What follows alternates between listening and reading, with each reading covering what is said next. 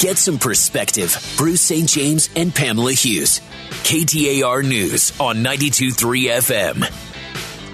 So I saw this, Pamela, that Phoenix police, working with the DEA, recently busted a guy who had a large amount of drugs on him, specifically these fentanyl pills.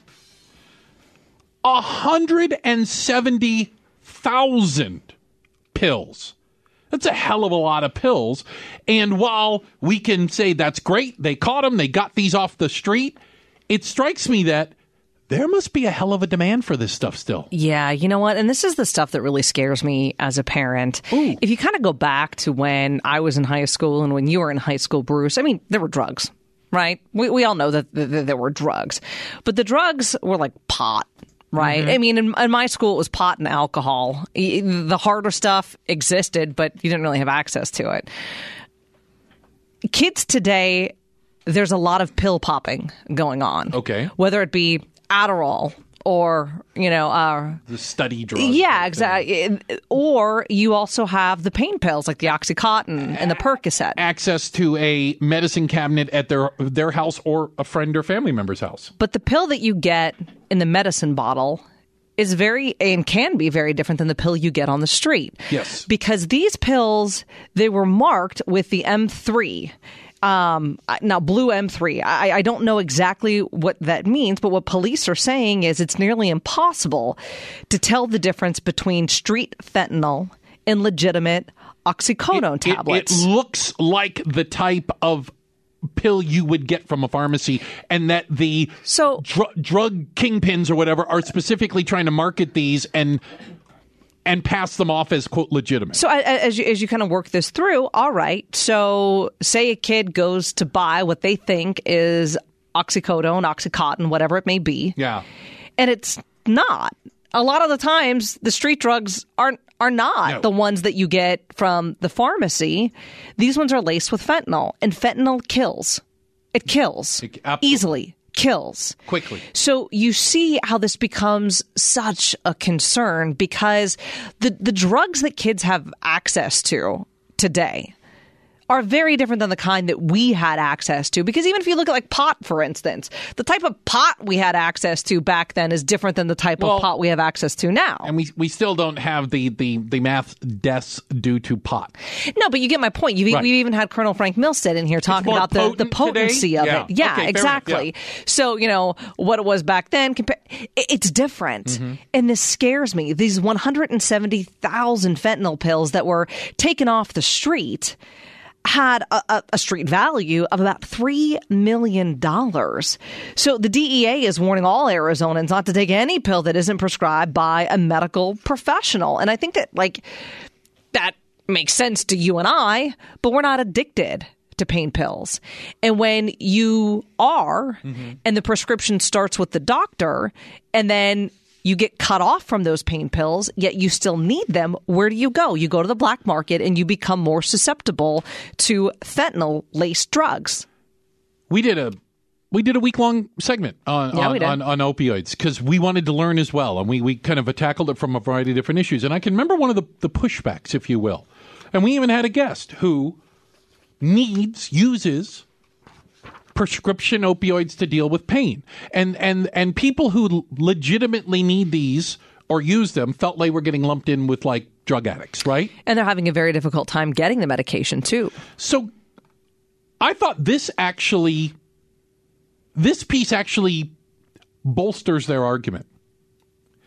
That they recently did a study, and this goes back to the American Journal of Psychiatry and some other medical journals, that took a look at people who were taking OxyContin on a doctor's prescription for whatever the reason is, right? That people who were receiving one through a legitimate prescription rarely, and it's a minuscule number, overdosed on them. So the people who were legitimately getting a prescription picking up at a pharmacy are not the ones who were overdosing. Now, here is the problem. many people start down the path from having your wisdom teeth taken out to surgery or whatever. That prescription runs out and you find yourself dependent. Then when they went and switched to, like you said, looking for it on the black market, buying it from a street level, getting it from a source you don't know, unlike your pharmacist, that's when the overdoses started. It's interesting because it's not what I would have. I didn't think so either. I wouldn't have thought of. But it does kind of give you a moment of pause, because then how do you mitigate that?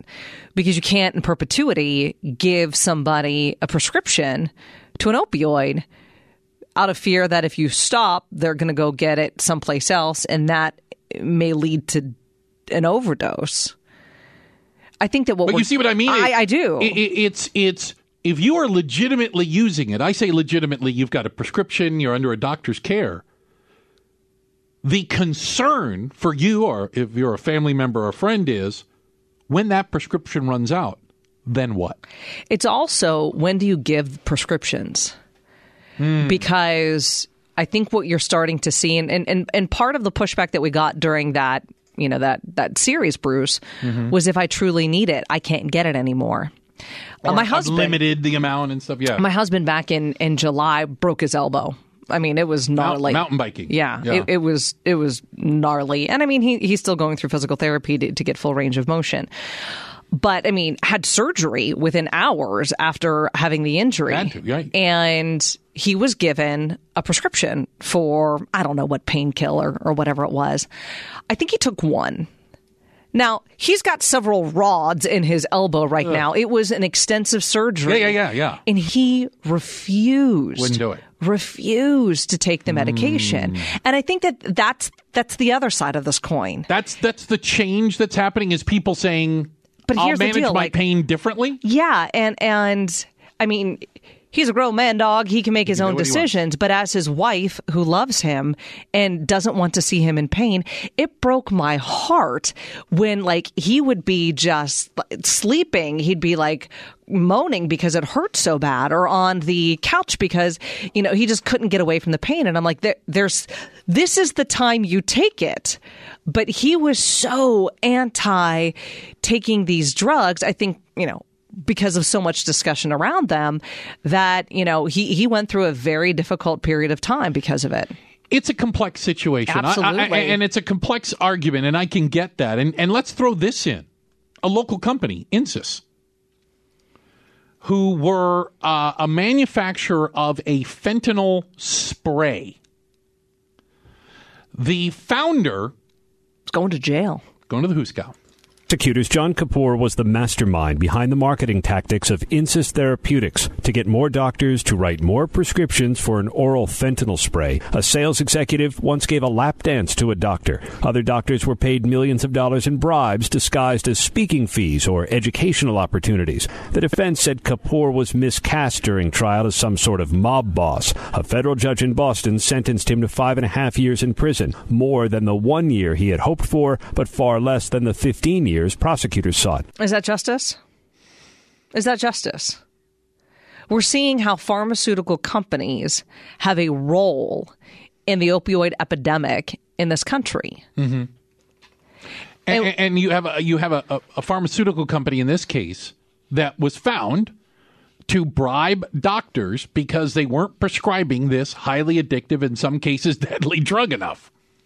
And their concern is profits. Their concern is sales. We don't care how many people die. That's not our business. You got to throw a lap dance in there to get a sale. Go for it. You got to give him a quote speaking fee. We're gonna hire you as one of our experts. You don't have to do anything. We're just going to send you cash. Here's my other thing. Here's my other thing. All right, so he's getting 5.5 years in prison, and I'm not mad at that. This is the founder of this pharmaceutical company. It's based in Chandler here. But he was orchestrating this scheme of bribes and kickbacks to physicians who prescribe the large amount of fentanyl spray. Aren't they culpable?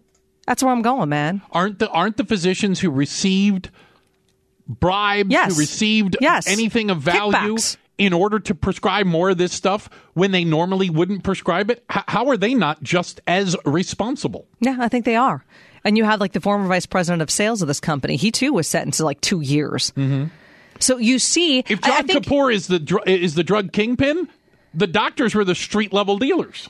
And so how long before we get down to them? Now, not every doctor that prescribes this medication is unscrupulous. Agreed. But those, I mean, follow the money, man. You can draw a line from point A to point B and make a very viable case. So Tinder, the online dating app, is implementing something called a panic button. I honestly don't understand it.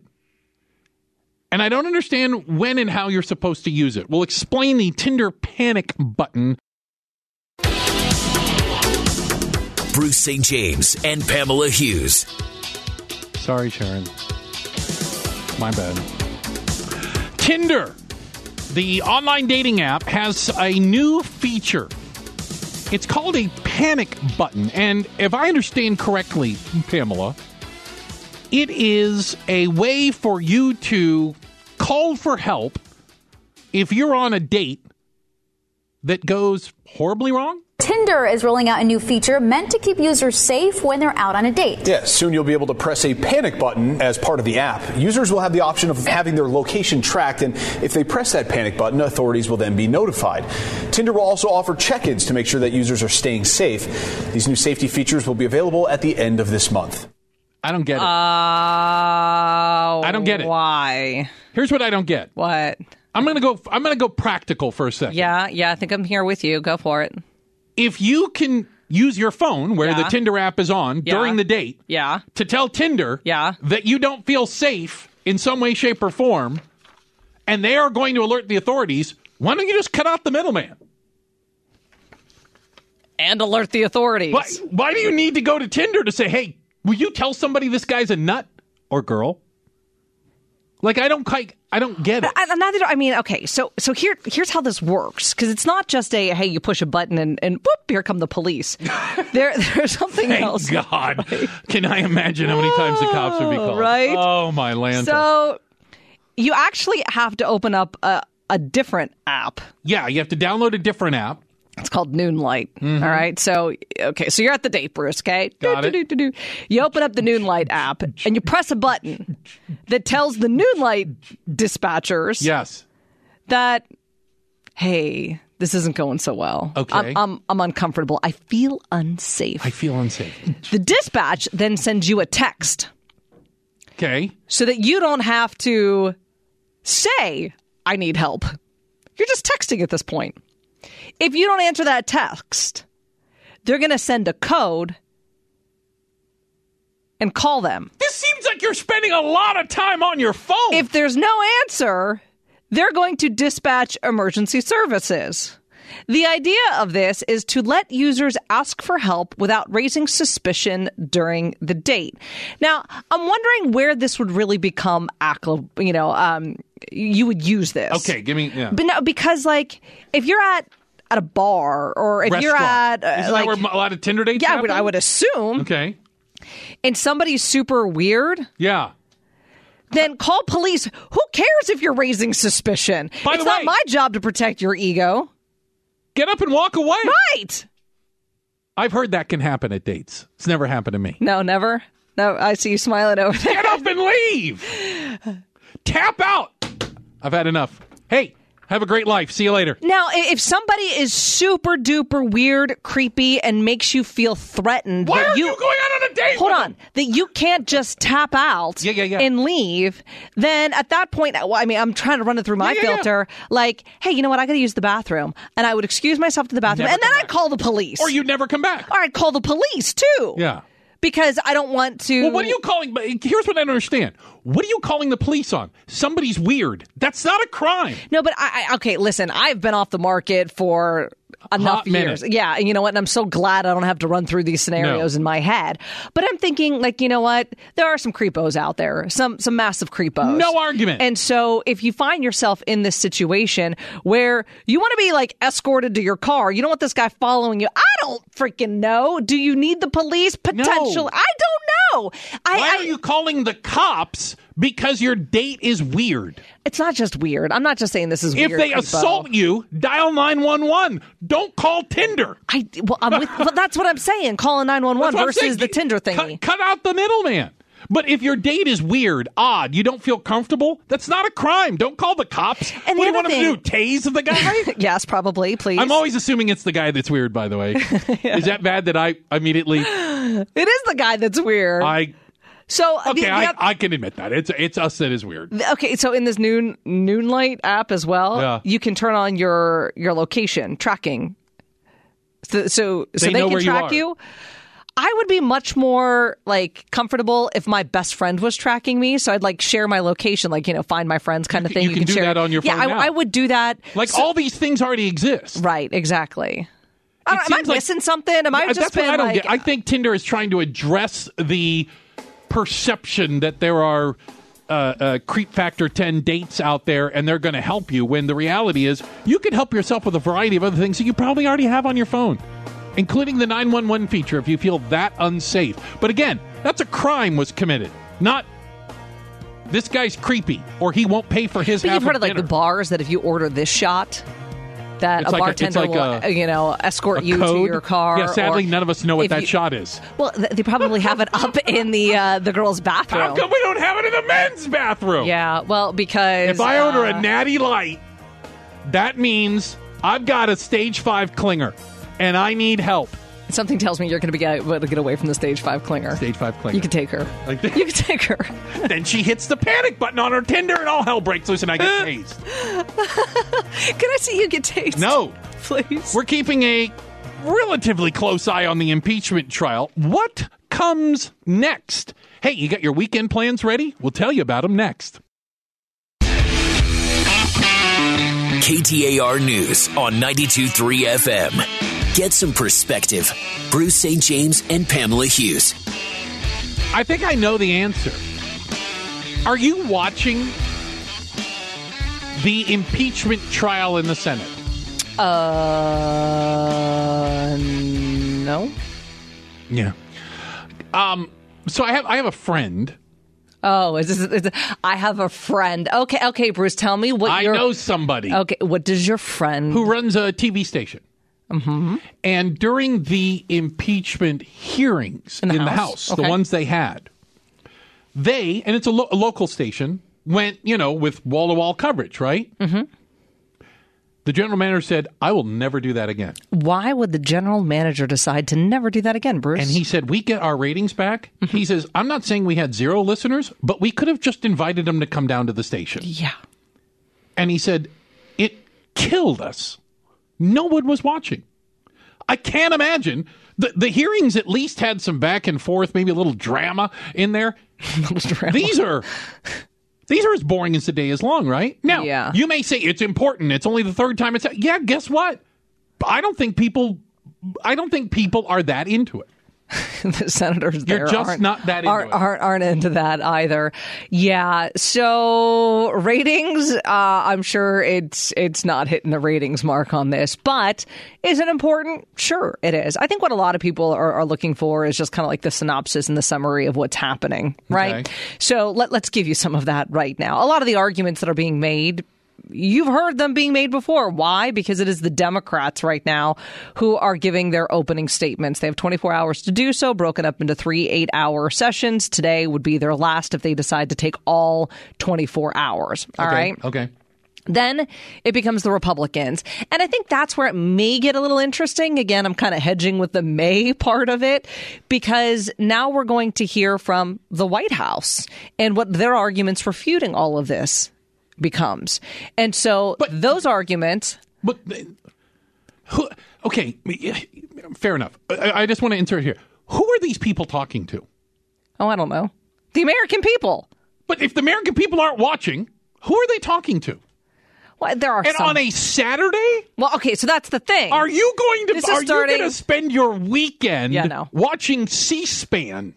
Yeah, because that's what happens. Tomorrow, the Republicans get their chance. Oh, yeah, tomorrow. What is it? It's Saturday. Democrats now have 8 hours left on the clock. Then tomorrow, it will be the Trump team's turn. They will then have 3 days total to make their case and respond. But sources tell us that they may opt for a shorter session on Saturday so they can make the bulk of their argument next week when more people are likely to be tuning in. There you go. The president is not happy that his side is arguing on Saturday for the reasons afternoon you've just laid out. President Trump on Twitter this morning expressed his frustration with the fact that his legal team has to begin its opening statements on Saturday, calling it, quote, Death Valley in TV, because Americans may not be tuning in. May not be tuning in? No, they're not going to be tuning in. Now, the flip side of that is, have you seen the president's legal team? You might want them on in the middle of the night. You may not want them in prime time. They've got one good attorney.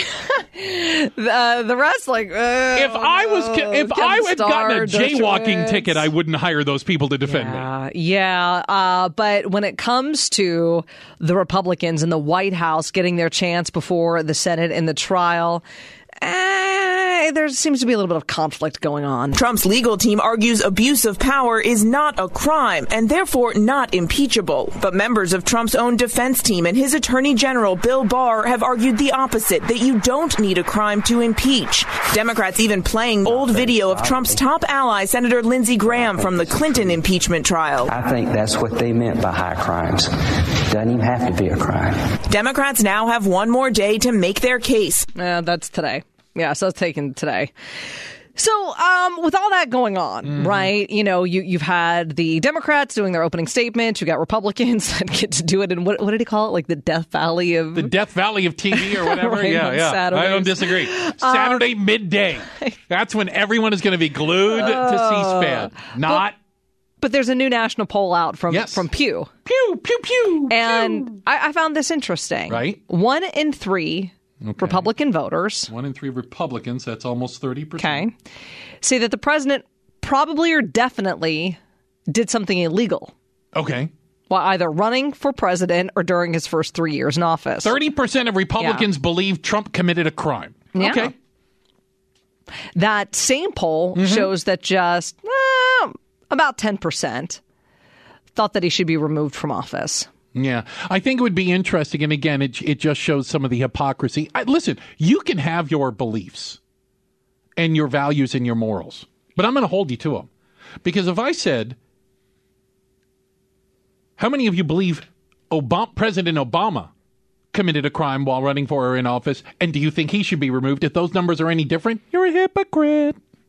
But what this just does is it goes to show the biasness that people have, and we all have it. And while I wish there was consistency and there wasn't hypocrisy, it exists, and it's on full display right now. But here's what the Pew poll that came out. Here's what I thought was interesting. Almost every poll that I have seen, not just Pew, there's been 4 or 5 of them, all show that pretty evenly people are split between removing from office. Okay. Should Trump be removed from office? It's been like anywhere from 49 to 50 to 51. And it can go back and forth. And margin of error. So let's just, it's a toss-up, a coin flip, Got right? it. Sure. But what's not a coin flip, depending on the poll you look at, in the 60 to 70% range, people believe there should be witnesses and testimony. See, that's the thing. So even if you don't believe he should be removed, that's what I'm reading here, you do believe, some of you believe, well, we should still have some sort of testimony and agreed. And what trial have you ever heard of that doesn't have any evidence or witnesses? Never. Exactly. And so, yeah, I think you have a lot of senators that want that as well. Now, is there enough to actually get the simple majority vote in order to make that happen? I don't know. Some of the Republican senators who've been on the fence as far as maybes, like a Murkowski or a Collins, seem to be telegraphing a bit of their punch, saying that they're not as convinced that witnesses or testimony from new evidence should be entered in. Now, can that change in the next few days? Possibly. But I heard an early discussion earlier this morning that I found quite intriguing, and it was from a former House manager who brought the articles against Nixon. Oh, wow. And what this former congresswoman said was, once they had the tapes, of Nixon, that's when Barry Goldwater went to the White House and said, you're going to be removed. We've got the votes. And he resigned. But that was the smoking gun. And what this House manager said, there is potentially, she doesn't know, none of us know, there is potentially a smoking gun in the evidence and in the documents that have not been given because the president has said, I'm not giving any documents. The president has admitted to obstruction of justice, saying we have the material and we didn't give it to him, by the way. That was the other day, by the way, that he admitted to obstructing justice. And it still doesn't matter. 53-47 is the vote. My biggest concern is how this impacts the country 2, 5, 10 years down the road, because it will.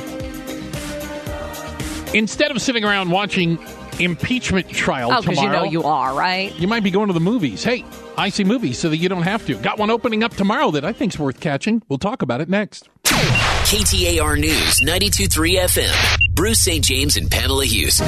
Movies in a Minute. Brought to you by Peoria Ford. Ready to serve at 91st Avenue and Bell Road. If you bought anywhere but Peoria Ford, you paid too much. So I see movies, except for the scary ones, so that you don't have to, Pamela. And we got kind of an interesting one. This is kind of a lull. We had all the big movies come out over the holidays, right? You kind of get into a little bit of a trough here, if you will. But every once in a while, you get a little gem in the middle here. This first movie, one that stars Matthew McConaughey, Pamela. All right. It's got a pretty big all-star cast, directed by Guy Ritchie, okay, the former Guy Madonna. Yeah. Right? Mr. Madonna. Mr. Madonna, yeah. Right? It's called The Gentleman. Sweet Mary Jane is my vice. Your poison, on the other hand, is and always has been the destroyer of worlds. You're out of touch, and I would like you to consider an offer. I am not for sale. That voice. Yeah. Matthew McConaughey plays an American drug dealer in England. Okay. And he is one of the largest marijuana dealers. Growers and dealers. But he wants to cash out. He wants to get out of the business, so he's looking for someone to sell his business to. Interesting. Okay, right? Yeah. And you have Colin Farrell in this movie. Hugh Grant is amazing in this movie. And basically, it starts a series of kind of schemes and plots, and everybody's kind of trying to angle their way in. Now, keep in mind, Guy Ritchie is kind of like the Quentin Tarantino of England. His movies are quirky. There's a lot of dialogue, and usually people get shot and stabbed. That's a lot of what goes on in the show. Well, he did Lock, Stock, and Two Smoking Barrels. Yeah. Snatch was the one with Brad Pitt in it. So this movie, along the same lines, I got to tell you, it was fun. Yeah. It's a real good kind of whodunit with a lot of twists and turns that you don't see coming. Awesome. And again, Hugh Grant alone, for me, was worth it, and I want to see it again just to watch Hugh Grant. Is it his character? His character. Okay. He was fantastic as a Weasley, smarmy kind of guy. Not the suave, debonair that kind of used to him tuxedo wearing Hugh Grant, right? So The Gentleman, on the 1 to 5 scale, I gave it a 4. I think it's certainly worth seeing. All right. Yeah. Now there are not a lot of other movies out there right now, but I did find this, and it was kind of interesting. And it's because we were just talking about there's a Netflix series out right now called Pandemic. Yeah, I'm not watching that. Which kind of ties into the news of the day. But have you heard about some of these numbers coming from the streaming services when they talk about how many people are watching it? They're huge. Huge. There's one on Netflix, by the way, called Witcher. Have you seen it? I have not. Me neither. But according to Netflix, 78 million of you have seen it. Whoa. Now, if 78 million, that was in the first month that's been on there. If 78 million people went and saw a movie, okay, in the theaters, that'd be $1 billion movie. Think about it. 78 million people times whatever a movie ticket's going for these days. You see what I'm saying? So that's a lot of people. That's a ton of people. But there's a catch. But wait, there's more? And is Netflix and Amazon and Hulu, are they all playing a little fast and loose? Because here's why. We found out that for you to be counted as one of the 78 million people that watched The Witcher, okay, the first month, you only had to watch 2 minutes of it. In other words, you didn't even have to get through the opening credits before you went, next. It's funny that you say the opening credits because I used to be a huge fan of Orange is the New Black. Okay. Also on Netflix. Yep. And the opening for that was over 1.5 minutes. And I knew that because I would fast forward through it all. And you kind of knew when you had to stop it. Shows know this now. And if you're smart and you look at a lot of these shows, a lot of them have no opening scene, or it's different every time. They don't run that 60-second, quote, open because they know they're going to lose you. They have to hit you with something and grab you right away. Well, they hit you with something, and then they come in with the opening, which is a minute and a half, and then they've got you for the 2 minutes they need in order to count you into the households, because that's what it is. Yeah. Netflix, like you said, now counts views after 2 minutes. Hulu counts after you've watched 10% of a show. That comes out about 3 minutes on average. And it's just kind of interesting that they're counting that, because I kind of equate it to like reading a book. If you've read a chapter of a book, have you read the book? Probably not.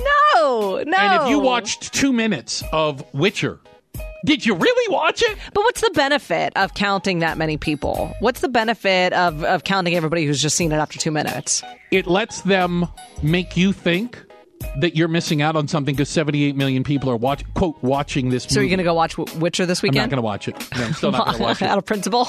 Now it's out of principle. Yeah. Facebook's even worse. Facebook has its own video streaming, has its own. If you watch for 2 seconds, you count as a That's like you accidentally watcher. Clicked on something. You You're like, you couldn't hit the stop or the Right. next quick enough. Yeah. They're all playing a little fast and loose with the numbers, so take them with a grain of salt. Just how dangerous is the coronavirus? And are you concerned about it spreading? We're going to be talking about some of the amazing numbers coming up next on Arizona's news station.